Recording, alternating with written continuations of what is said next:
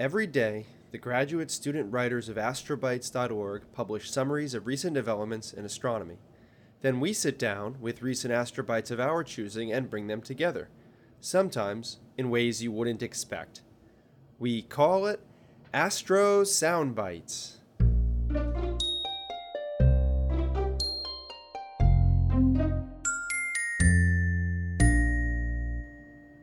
I'm Will Saunders. I'm a sixth-year PhD student at Boston University, where I study the upper atmospheres of Uranus and Neptune. I'm Kirsten Boley. I'm a PhD candidate at The Ohio State University, where I study the impact of elemental abundances on planet formation and evolution. And I'm Sabrina Berger. I'm a PhD student at the University of Melbourne, where I study the high redshift universe through quasars, both theoretically and observationally. You're listening to episode 78. There's more air out there. In our last episode, before we went on summer break, we talked all about exoplanet atmospheres being discovered and probed using the James Webb Space Telescope. And then we parted ways for the summer. Sabrina, of course, got her scuba license, but then decided the gear wasn't worth the hassle and became a world-class freediver, holding her breath for over 20 minutes. Kirsten briefly became the fastest human on the Earth by summiting Cayambe, a volcano in Ecuador, before she then returned back to her regular speed rotating self. And I thought for sure I was ready to free solo a pebble, but it turns out I'd rather go rope grouping instead. I still had a great time, though. See, then we all came back from our summer adventures, and what did we find? Astrobytes had published not one, but 2 new bites on using James Webb to study exoplanet atmospheres. At the risk of making this podcast all about planets again, Milena, we're going to do an unplanned second episode all about using JWST to discover and study exoplanet atmospheres. Okay, but for real though, what actually were the highlights of your summer, you guys? Okay, I have to actually make a correction because it's winter in Australia, but I actually did get to experience a bit of summer in Europe, was probably going to Greece. What about you, Kirsten? Nice. So I got to go to 2 different conferences this summer, one in Portugal and one in France, and I found out that I really enjoy port wine. Ooh. Interesting. What about you, Will? It's a little lame, but I made really good progress toward my dissertation. That's amazing. I also had some fun weekend trips with friends and family, but man, was it good progress. That's a lot more than what I've done. Yeah, and you're going to be thanking yourself come winter in a few months, like, glad I got this all done during summer. Exactly. Once I defend, then I can go on all the trips I can possibly imagine. But from now until then, it's going to be work, work, work. All right, so in episode 77, we did intro questions about studying exoplanets using James Webb, but let's do a very quick recap here. Kirsten, in one sentence, why are we interested in studying the atmospheres of exoplanets? I think one of the main reasons is habitability, but also so we can understand how planets form and evolve. Nice. Yeah, I think habitability usually rises to the top of these negotiations, but certainly there's a lot of other reasons to study everything in science. All right, next, Sabrina, in one sentence, tell us what the main technique is that's used to study the atmospheres of exoplanets. Yeah, so the main technique that we'll be discussing a lot today in both of our astrobytes is called transmission spectroscopy, where we look at the host star's light passing through the planet's atmosphere and look at these emission and absorption lines to tell us what molecules make up the planet's atmosphere. Excellent. Good job, team, sticking to one sentence. So now let's do some new intro questions on the topics we're going to cover today. Sabrina, I think you're up first. What is a biosignature? Yeah, so biosignatures are extremely important for studying the potential for habitability of exoplanets. In the last JWST episode on exoplanet atmospheres, we talked a lot about biosignatures, and I think the name kind of gives it away. Bio plus signature, so biology meaning byproduct of intelligent or non-intelligent life. So, I mean, if you go on Wikipedia, there's a bunch of different biosignatures. There's, of course, all the molecules that we use to study exoplanetary atmospheres. There's also technosignatures, which are a type of biosignature from intelligent life. So, a lot of people using radio astronomy to study intelligent life look at very narrow band radio signals that might indicate some intelligence on another planet. Oh, interesting. But that's not the focus of today's episode. So we are thinking about biosignatures like oxygen, methane. So there was a paper in 2016 by Seeger et al. That narrowed down biosignatures, right? Because there's so many potential molecules that could be biosignatures. So this paper narrowed them down to molecules that are stable and potentially volatile. If you're interested in that, you can take a look at that paper. The volatility, I imagine, is important because they're reactive and they can do reactions that are necessary to sustain life. Like in our bodies. For example, noble gases are inert. They're not volatile, right? They don't react with anything. So they would be very bad to build life. Yes, that's a good comparison. Good point. One other tricky thing about biosignatures, too, is that even if they are volatile, they can't be created by geophysical processes and stuff like that, which you'll have a lot of volatile things like CO2 that can be made from, volcanoes and stuff like that. Yeah, that's a really great segue into what the subject of my astrobite today is, which is pre-biosignatures. So those are biosignatures that are basically from conditions on another planet that might match those that could allow for life. So we kind of know what molecules were present on Earth when life was just beginning to form. There are two types of pre-biosignatures. There are the primary biosignatures, which are direct products or sort of feeding for the pathways that would lead to life. And then there are the secondary biosignatures, which are similar to the ones that Kirsten was just describing earlier, that aren't biosignatures, but could be still indication for life that's beginning to form or could form on a planet.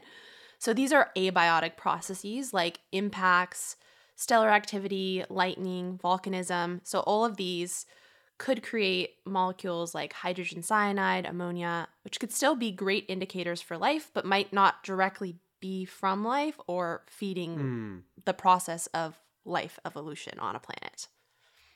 So to clarify, if you have a bunch of pre-biosignatures, you might eventually make life, and then you would get biosignatures. Yeah, exactly. And there's also a lot of overlap, right? Like ammonia and methane are also biosignatures, but they can also be pre-biosignatures because they can be formed through like volcanism and other processes on the planet as it's forming. Cool. Next question. In a transit, what's the difference between the primary and secondary eclipse? The primary eclipse is when the planet passes in front of the star as we're looking at it. And then the secondary eclipse is kind of interesting. So it's called secondary or occultation eclipse. And they're actually really rare for planets to have.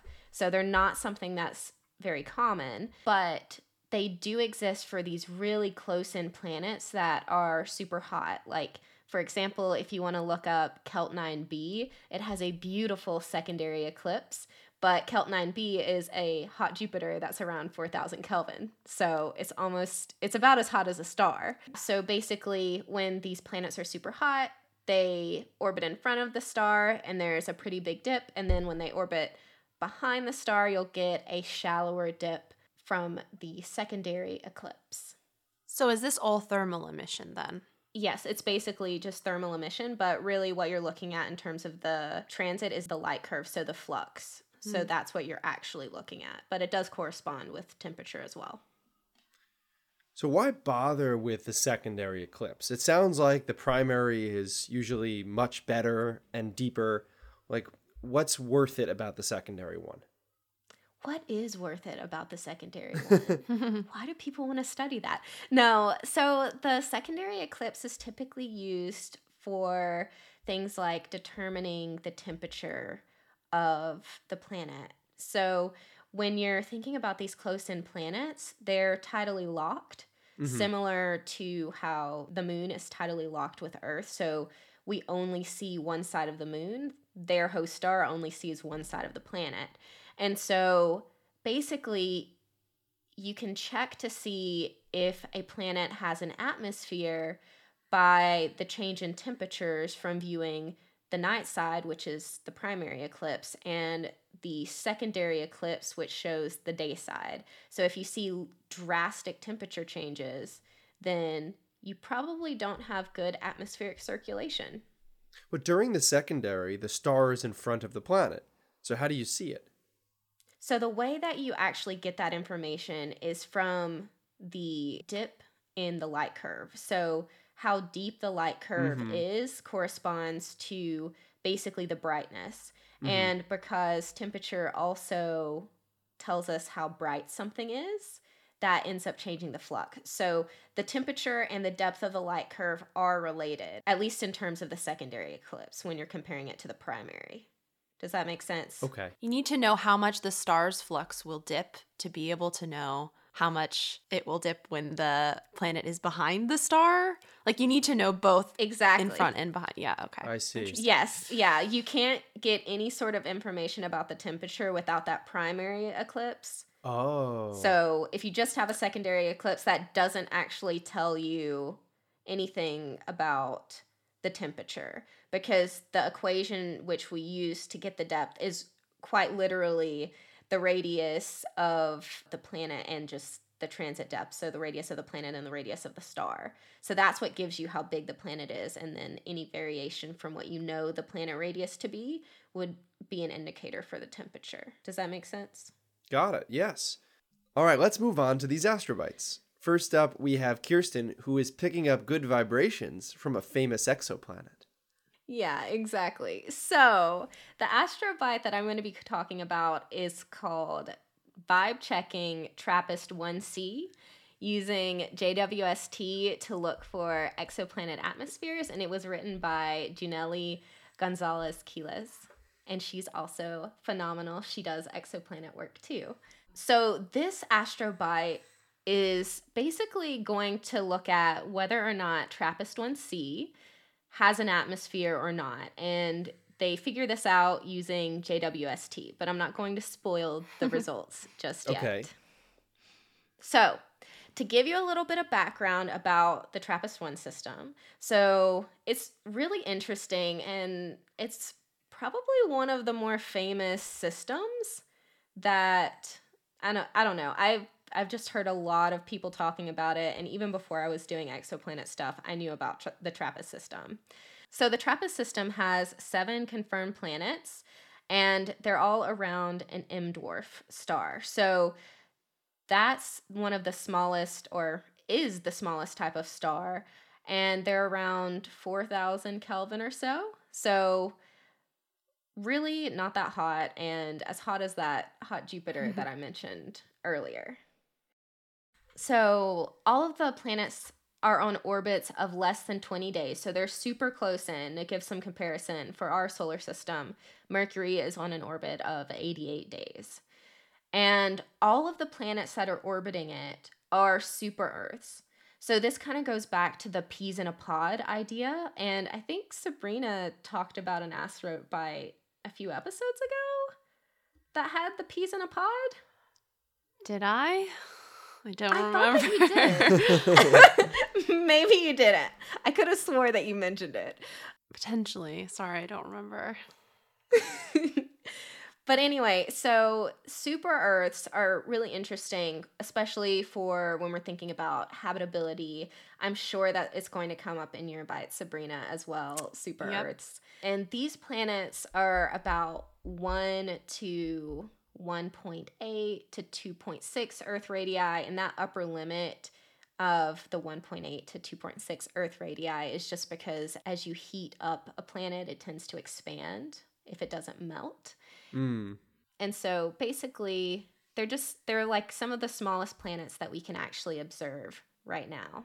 And so what they did, and the reason why they were so interested in the TRAPPIST-1 system, is A, habitability, of course, and starting to look at these planets that, this system that's pretty well studied already. And it's not terribly far away, so we can get some really good JWST data from it.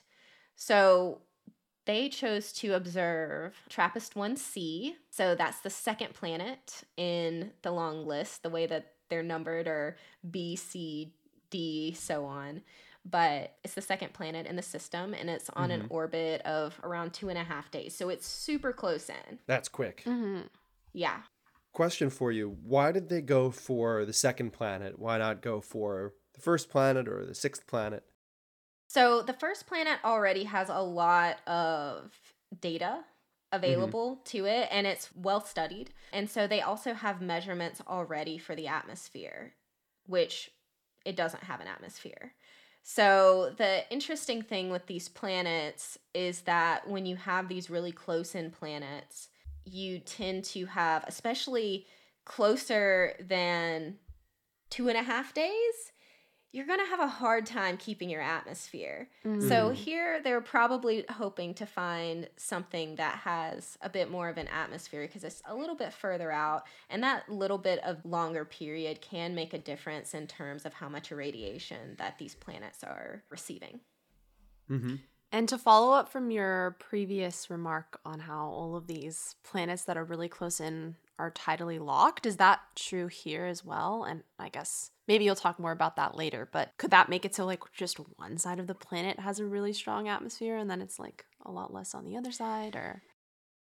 Yeah, so you can definitely have that. So these planets are all likely tidally locked. For sure, TRAPPIST-1b, TRAPPIST-1c, 100% tidally locked. The other planets are also likely tidally locked as well, just because they're so close. But for example, even though Mercury's super close in an orbit of, like I said, 88 days, that one's not tidally locked. So obviously not in the same system, but yeah, so potentially you could have some differences for those further out planets, but I would bet that they're tidally locked as well. But yeah, so they ended up looking at this planet, at TRAPPIST-1c, using MIRI. So if you guys haven't had enough or haven't heard enough of JWST, MIRI is the mid-infrared. And this is the perfect wavelength if you want to observe CO2 or carbon dioxide, because it has a really strong absorption feature within those wavelengths. So what this study did is they first off measured the depth of the secondary eclipse. And like I said before, they were able to derive the dayside temperature for TRAPPIST-1c using the secondary eclipse. And that was around 380 Kelvin.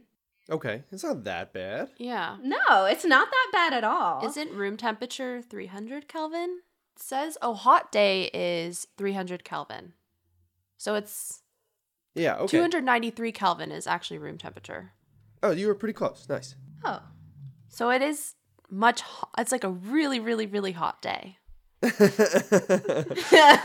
think that might be more than a hot day. But hey, it's not 4,000, so that's something. For the U.S. listeners, 380 Kelvin is still 224 Fahrenheit. Oh boy, okay. Still a little melty. But that's the day side, right? So we still have the night side to look out for. We're right around the ring of connecting day to night. But to put this into context with other planets, so TRAPPIST-1b, the closer in planet, is around 500 Kelvin. And Mercury and Venus, well, Mercury is 440 Kelvin, where Venus is 227 Kelvin. So it's kind of falling somewhere in between Mercury and Venus sort of range. You're talking about the equilibrium temperature? Yeah, the equilibrium temperature of Mercury and Venus. Because if you look up the temperature of Mercury or the temperature of Venus, it's quite a bit hot. I mean, Mercury doesn't have the same because of the lack of atmosphere. But Venus, if you look at the temperature, it's quite a lot hotter because it has this thick atmosphere. But it's like 780 or something like that with that's not the equilibrium. Is that Something right? like that. It's quite hot, but the equilibrium is like energy in versus energy out, and does not consider the fact that there's a greenhouse effect. Exactly. Yeah. Right. So, yes, that's a good clarification point. Like without the greenhouse effect on Earth, we would not be very good. It'd be way too cold. Yeah, it would be super cold. So, once they had these temperature measurements, they ended up doing some modeling to determine what physical scenarios that could explain TRAPPIST-1C's atmosphere. Mm-hmm. So they looked at 2 limiting cases for this planet and how well the atmosphere circulates. So the first case is where there is no heat distribution between the day and the night side. And the second one was where there was global heat distribution, which would be expected from a thick atmosphere. So if you have a thin atmosphere, you're probably going to have stronger temperature differences between the day and the night side. And then for a thick atmosphere, you're going to have these atmospheric winds that'll kind of keep it all nice and warm and cozy. Like a heavy blanket. Yeah, exactly. So, what they ended up finding was that TRAPPIST-1C doesn't have a thick and cozy blanket, unfortunately. Oh, no. I know. What they found from their modeling was that it either has a very thin CO2 atmosphere or it's bare rock, which people refer to as planets with no atmosphere, basically. So this would end up matching what we saw for TRAPPIST-1b as well, which was basically found to not have any sort of atmosphere on it, so it was basically indicative of just having a floating rock in space, which is what we would expect for TRAPPIST-1b. And I don't find this super surprising for TRAPPIST-1C as well, but it does make for really interesting stuff, not for the atmosphere people, but for the rock lovers like me. Bring on the rock, people. This is really cool because with this, we can start to understand a bit more about the actual composition of the surfaces if there isn't all of that atmosphere to get in the way of what we really want to see, which is the rock. Yeah, I'd rather have the opposite. I'd rather have all atmosphere, no surface. Surfaces are so overrated. Difference in research interests, okay? You're an atmosphere person, so you're biased. It's true, I am. I'm a giant planet atmosphere person. But yeah, so yeah, that's the Astrobite, and I thought it was great, and it looks really promising for me. Super exciting. That's why you chose this one. I have a question for you, but I'm going to save it to the discussion because I think it'll be more fun if we open it up and talk about our feelings. My favorite, heart to heart. Oh boy, I can't wait. But thank you, Kirsten, for bringing that excellent Astrobite. So sad there's no cozy blanket, but bare rock's good too, I guess, for a bed. It's great. Now it's time to notice the nice noises of nature and not become nauseated. That's right, guys. It's space sound time. Why would we become nauseated? I'm always nauseous, but... What does that even mean? Oh. We're doing ends this week. Interesting. Close your eyes. The sounds are coming.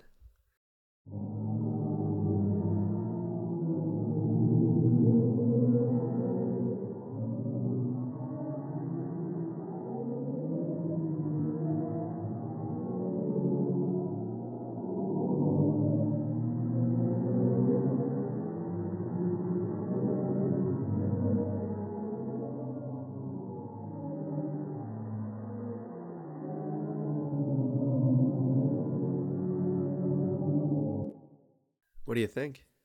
Ominous, as usual. Yeah. I feel like you're making up these space sounds at this point. Like, where would you find that? I'm trying to think. I don't know. Yeah, it was really tough. The only thing that came to my mind when I was listening was some sort of wind.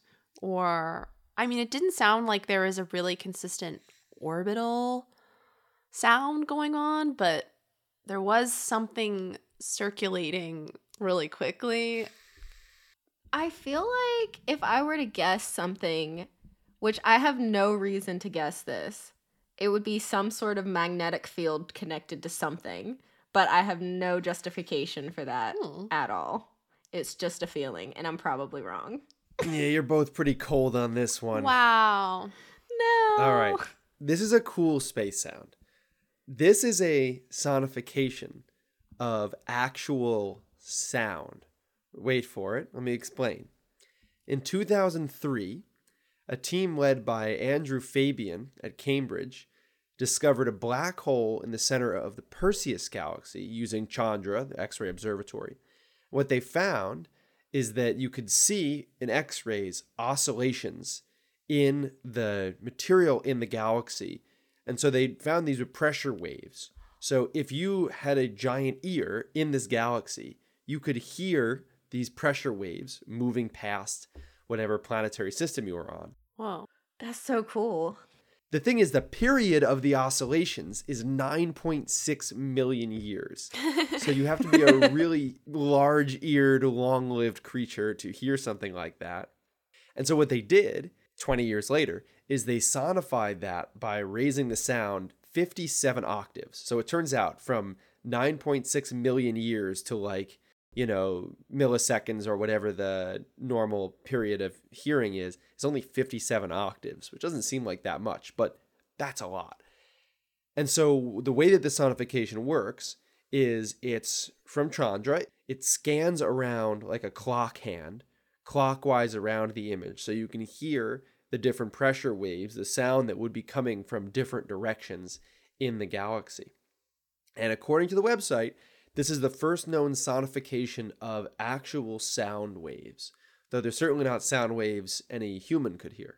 And this was, of course, produced by Chandra, NASA, in combination with System Sounds led by Matt Russo. That's so cool. Wow. That's really cool. We've never had a space sound that's been sped up like this, like an actual sound in the universe that we could hear if we were this crazy alien creature that lived forever.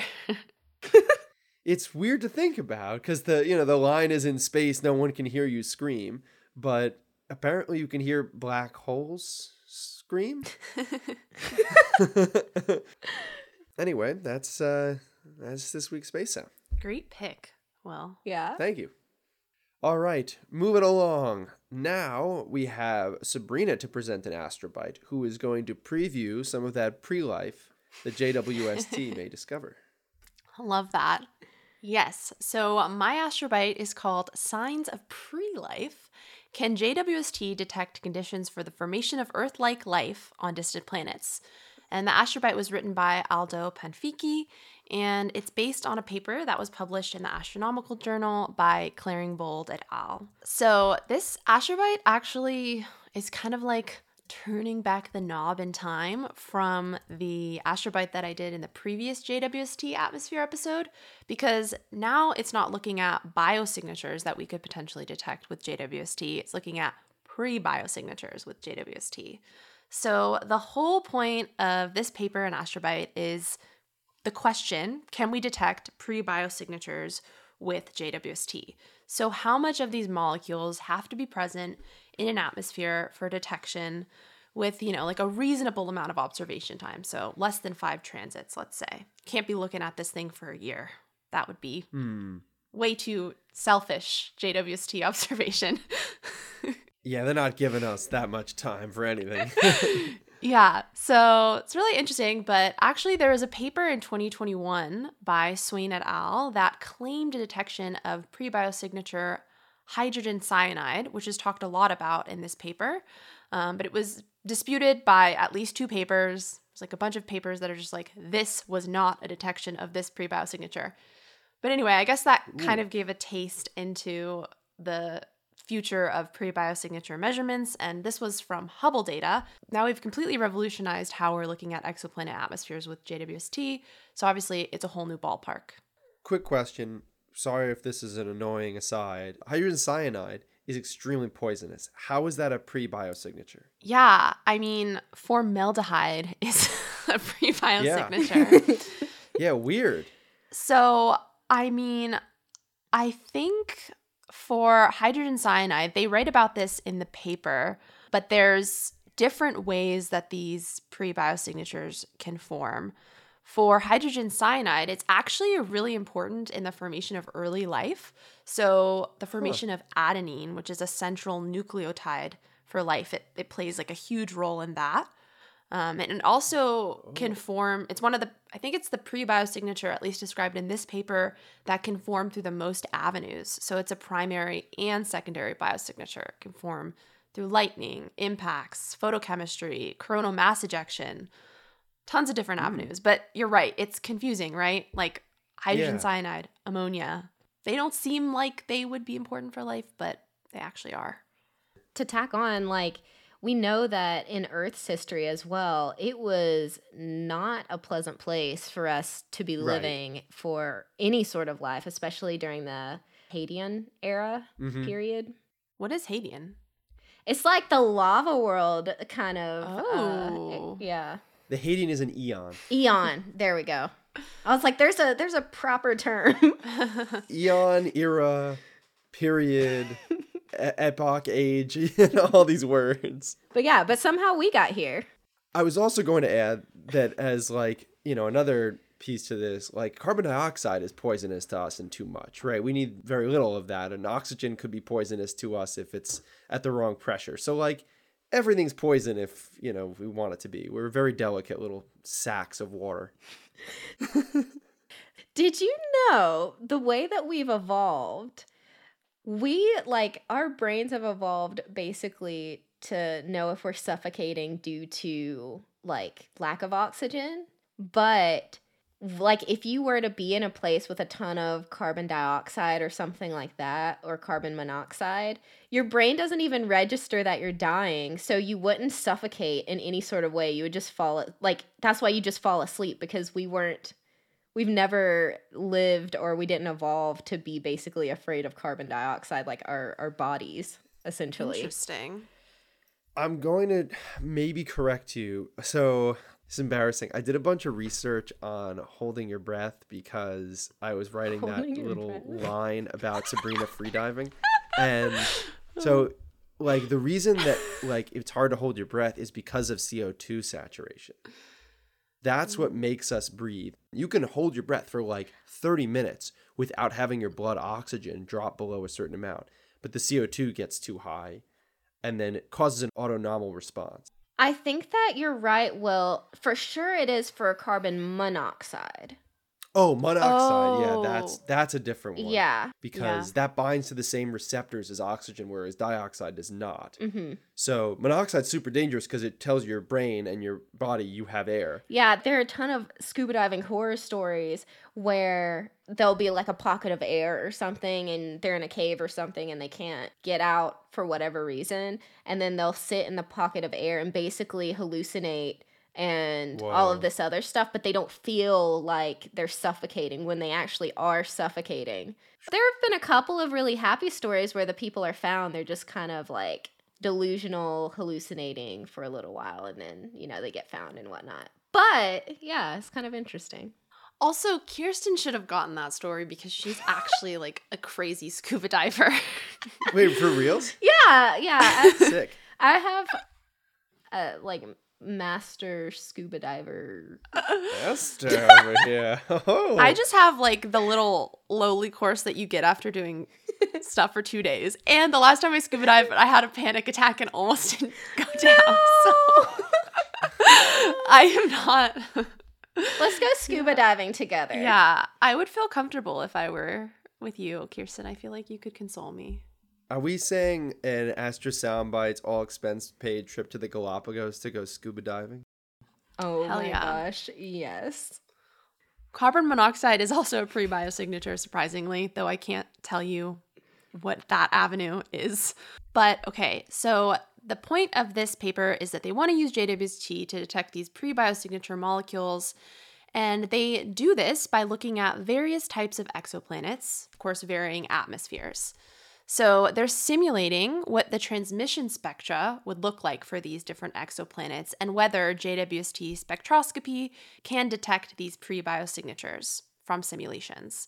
So again, transmission spectroscopy, the most important way to study exoplanetary atmospheres, is looking at that light as it passes through an atmosphere and getting sort of a fingerprint of the atmosphere, as people like to say, which has a bunch of peaks and dips and can tell you which molecules are present in the atmosphere. So for this particular paper, the pre-biosignature molecules that the authors focus on are, again, hydrogen cyanide, sulfur dioxide, carbon monoxide, methane, ammonia, formaldehyde, to name a few. And each of these, confusing as it might be because these all seem really poisonous, these do have an effect in how early life forms or are a byproduct of some sort of other indication of early life, whether that be through volcanism or stellar activity or whatever. Mm-hmm. So the authors model planets with atmospheres rich in hydrogen and helium with low mean molecular weights and where the host star is smaller, so M-dwarf stars like Kirsten's astrobite was discussing.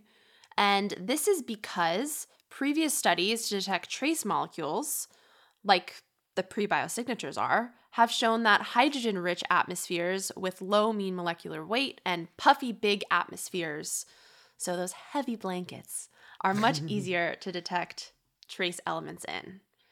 So that corresponds to larger scale heights. Scale heights are the distances that pressure in an atmosphere will decrease by a factor of E. So they look at a bunch of these different worlds, and I'll go through them now. So they look at a Hycean world, which is an ocean planet with a hydrogen atmosphere. They look at an ultra-reduced volcanic world, so lots of active volcanoes. Remember, active volcanism can be another pre-biosignature and is important in the formation of life. Then one with the highest scale height, which is a post-impact world at 2 different time scales after the collision. Then they look at super-Earths with a thin hydrogen envelope. And then lastly, they look at an early Earth-like world, which is based on TRAPPIST-1e, so a bit further back from Kirsten's astrobite, but still in the TRAPPIST system because it's one of those famous habitable planets. And they actually don't expect much because it has such a low scale height, but of course we know Earth best, so they still wanted to include it in their simulations. They then add realistic noise from JWST, from the star and the instruments, and they use, of course, Bayesian statistics to try to detect the molecule abundances. So Bayesian statistics just allows us basically to determine a probability for the detection of all of these molecule abundances given our models and simulated data.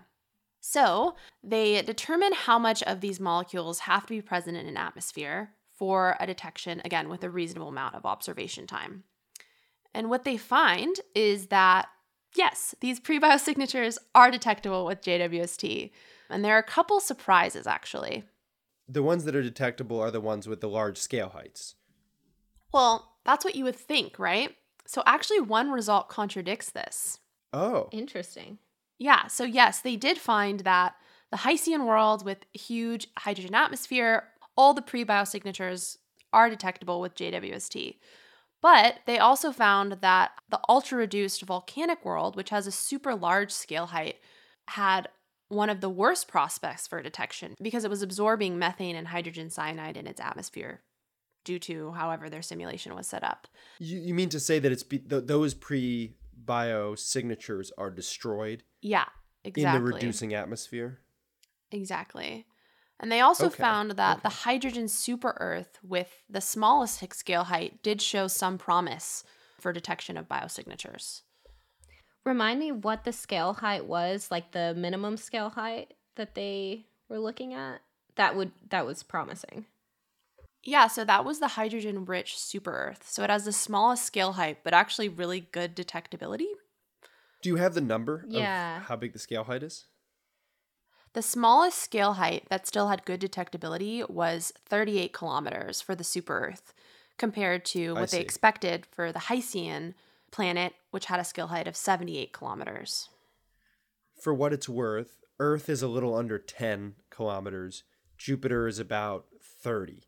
So we're talking about really puffy planets with very extended atmospheres when we're talking about, 78 is like nothing we have in the solar system. Even the one that's in the ballpark, what do you say, 35? Yeah. Oh, yeah, the super Earth with the, they said it was a thin hydrogen atmosphere. But yeah, I guess that is still puffy compared to the Earth scale height that they use, which is about 8 kilometers. 8, okay, yeah. And you said that they had, on the high end, it was 70 kilometers? The high end was the post-impact planet with 160 kilometers, so 10 mega-years post-impact. Wow. I wonder how it could hang on to that thick of an atmosphere. Obviously, they don't go into that, but I imagine that it wouldn't be for a super long time because that's pretty puffy. So the difference in scale heights between the 100 kiloyear and 10 megayear is only about 5 kilometers. So I'm guessing the atmosphere is relatively well preserved. Yeah, but it's interesting that they consider it at 2 different time scales post-impact. But the main takeaway here is that many of these have detectable pre-biosignatures? Yes. Other than, as they kind of expected, the Earth-like planet would be very difficult. You'd need even up to 100 transits to detect certain biosignatures. So these are sort of limits, and actually probably leaning towards optimistic results because, as I think we've talked about before, there's lots of clouds and complicated hazy stuff in atmospheres that could make these molecules much more difficult to detect. So the main takeaway is that for these light but high atmospheres in these optimized planetary systems, pre-biosignatures could be detected with JWST, according to these simulations, which is still really exciting. With a reasonable number of transits, not 100 and some odd. No, less than 5 transits. Oh, okay, nice. That's not that many. Yeah. Very nice. Yeah, this is an interesting astrobite as well. I have some questions. We're going to save it for the discussion because it actually relates nicely to Kirsten. So we'll bring them together. Thank you, Sabrina, for presenting that. Of course. Let's do our one-sentence summaries. Kirsten, you go first. If you like planets without all the atmospheric fluff, JWST can confirm that TRAPPIST-1c is definitely a vibe for you. What a vibe. You guys know that song, It's a Vibe. Da, da, da. You know that song? Okay. Anyway, it's a great song. What about you, Sabrina? What's yours? Mine is not quite so vibey, but when the conditions are right, simulations of varying types of exoplanets predict that JWST will be able to detect pre-biosignatures, furthering the revolutionary exoplanet potential of JWST. Very nice. I feel like we got to start with pre-biosignatures. Just got to get way early. Like, can you detect even planets? I'm not even sure if it's detectable. The Rock. Yeah. Is there anything in space, or is it just a black void? Are galaxies even real? The Big Bang. That's a pre-biosignature. All right. For reals, though. Kirsten, I had this question when you were presenting yours, and it kind of also relates to Sabrina's, but if they knew, they didn't know, but if they had a suspicion perhaps that they would find a null result, they would find no atmosphere on TRAPPIST-1c, how did they get the JWST time? Okay, so my response to this question is going to be a little bit spicy.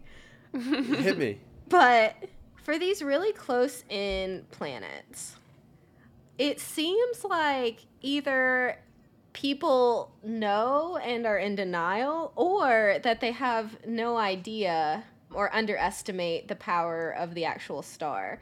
But a lot of the time you'll see in the literature basically people kind of advocating for these atmospheres on these really close-in planets.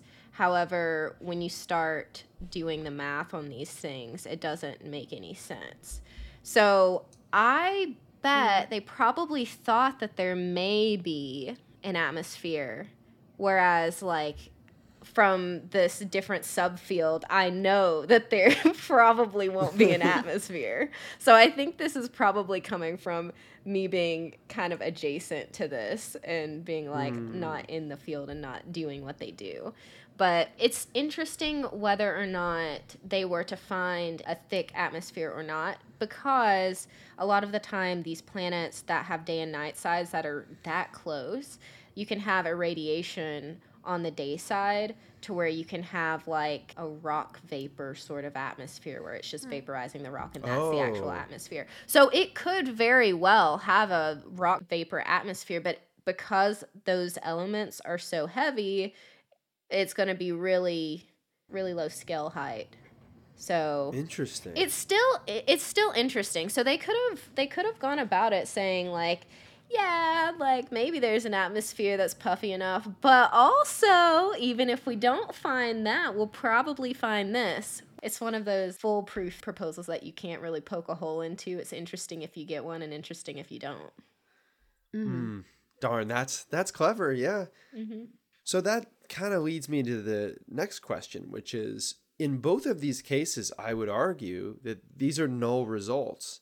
I mean, in the case of Sabrina's astrobite, saying that we cannot detect pre-biosignatures on an Earth-like exoplanet, we'd have to end up with some kind of planet that's not really like Earth at all. And Kirsten, like, no, you don't have some exotic atmosphere. Sorry, guys. Like, these are both still pretty good, interesting papers. So I'm personally like happy to see null results published and discussed, because we should have a culture in science that null results can be just as useful as whatever the opposite is, positive results. But I don't know. What do we think? I actually would disagree with the fact that mine is a null result, because I mean, it's a null result if all you care about is Earth-like planets, but I think the point here is that any life would be exciting. It doesn't really matter what type of planet it's on. And I don't know, I think the fact that we're sort of pushing deeper and deeper into what the potential for habitability could look like means that obviously it's going to get harder and harder, and the detections are going to be more difficult, but it's still a really exciting time. And even having a detection on like a volcanic planet, maybe there's some really cool microorganism, but we'll have some sort of analog in our solar system to compare to or something and say, wow, even, I don't know, microorganisms are cool too. Just any sort of life. That's a good point. I appreciate that thought. Kirsten, what do you think? I'm going to pull out my soapbox and I'm going to stand on it really quick. Go for it. I think that we need to make sure that it's like a thing that we value in science as well, because if we don't, you could run the risk of getting papers where people make up or mess with the data because they need to have a result in order to publish, because we have to publish papers to do well in this field. And so I think having null results are useful, and they give you kind of a starting off point for any sort of study. It doesn't really matter whether it's exoplanets or, something different. It gives you a starting off point for the next project or next person that comes along in maybe 10 years. And you've already said, hey, we did this observation, or we did this modeling stuff. We didn't find anything for, whatever it is. And then they can say, hey, yeah, we improve on this work, and we have, X, Y, and Z that we can contribute. And maybe theirs is a null result too. But eventually you'll have this stack of literature. And then when someone actually finds something, it'll be a pretty cool result, because you'll have a long history of people trying, which, I don't know. I think that it's worth something. I don't know if scary is the right word to use, but I feel like it is a bit scary that there have been so many papers on potential biosignature detections like phosphine on Venus, or the pre-biosignature paper that I talked about today, which are published. Like, the authors are wholeheartedly saying that they believe in this result, and then there are so many papers following up challenging the results and basically saying all of this is not real and there's no detection. I don't know. I mean, it happens in other fields too, like cosmology. But I think it seems maybe it's more publicly happening for biosignature detections. I, for one, think this is a great thing, because I think this shows the world that science is incremental and it's always questionable. right? Nothing's proven. It's only capable of being disproven. And so we have to challenge, just because it's published, just because the authors are respected, just because they double down on their detection of phosphine doesn't mean it's real. And I think there's a difference between challenging the methods versus getting new data, perhaps. But yeah, I think it's a good thing. There's a phenomenon called publication bias, or sometimes called the file drawer effect, where people who find null results don't publish it. It's not publish worthy. And so all the published literature on a topic is then heavily biased in favor of positive results. So by looking at an aggregate of the literature, you come away with the impression that every time this experiment occurs, the detection is made. Whereas, 90% could be null detections, but they're not published. So I think we should be very supportive of people that are brave enough to publish null results and stand behind them, because I think they're doing a great service for the community. You're welcome. All of my papers have been null results. Hey, I got a big fat null result coming up, and it's going to be great. So Upper limits, guys. We love a good upper limit. Next question. What amount of pre-life detection is actually enough to get excited about? Like, let's say we detect all of the pre-life we could ever possibly imagine. That doesn't add up to one life. I feel like this is where follow-up detections come in handy, because like if you detect one pre-biosignature molecule, that is exciting in itself, but then maybe you need to observe like 100 transits, and maybe that's the only one that you detect. But if you're detecting like a bunch of these pre-biosignatures that were discussed in this Astrobite today, for example, I think that's when you could say, okay, this is really interesting. Like, we need to study this as much as you can. And it's probably the case that there is some sort of, at least again, microorganism developing on this planet. I wonder what the purpose of a pre-biosignature is, because if it's to try and say, hey, there might be life forming on this planet right now, that could be exciting. But if it's to say what's happening here on the surface could be something like basically looking at just how planets evolve in general, I think that's really interesting. So at least for me, and I'm sure that it's super interesting to other people, but the idea that some life may be forming, but we won't actually be able to check for, millions of years, so I'll never know the answer, isn't quite as exciting to me as like an actual biosignature, or actually just being able to learn about how these planets evolve in general. Do you ever think that we're going to spend like decades, really scouring the edge of the signal to noise cutoff on James Webb data and find like a couple of molecules and maybe some pre-biochemistry, and this is going to be great. And then someone's going to like find a living bacteria on Mars, and it's going to be like, okay, this was all pointless. Like, we have actual life. Who cares about all this pre-life stuff? But if we find life on Mars, wouldn't it just be from us not decontaminating our stuff? I mean, I still think it would be exciting, but real, like it's real, not from us, or like, I don't know, we detect trees on another planet, That'd be cool. We once did an astrobite on that. If there were trees on a planet, could you see their shadows? Anyway, I feel like this gets philosophical when we're talking about biosignatures and habitability.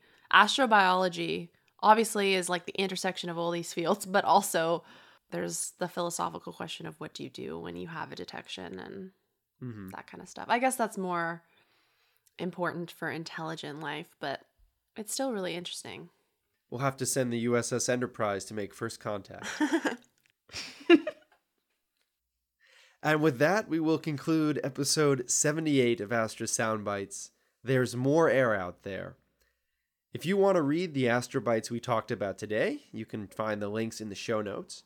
If you didn't hear the first Air Out There episode, go listen to number 77.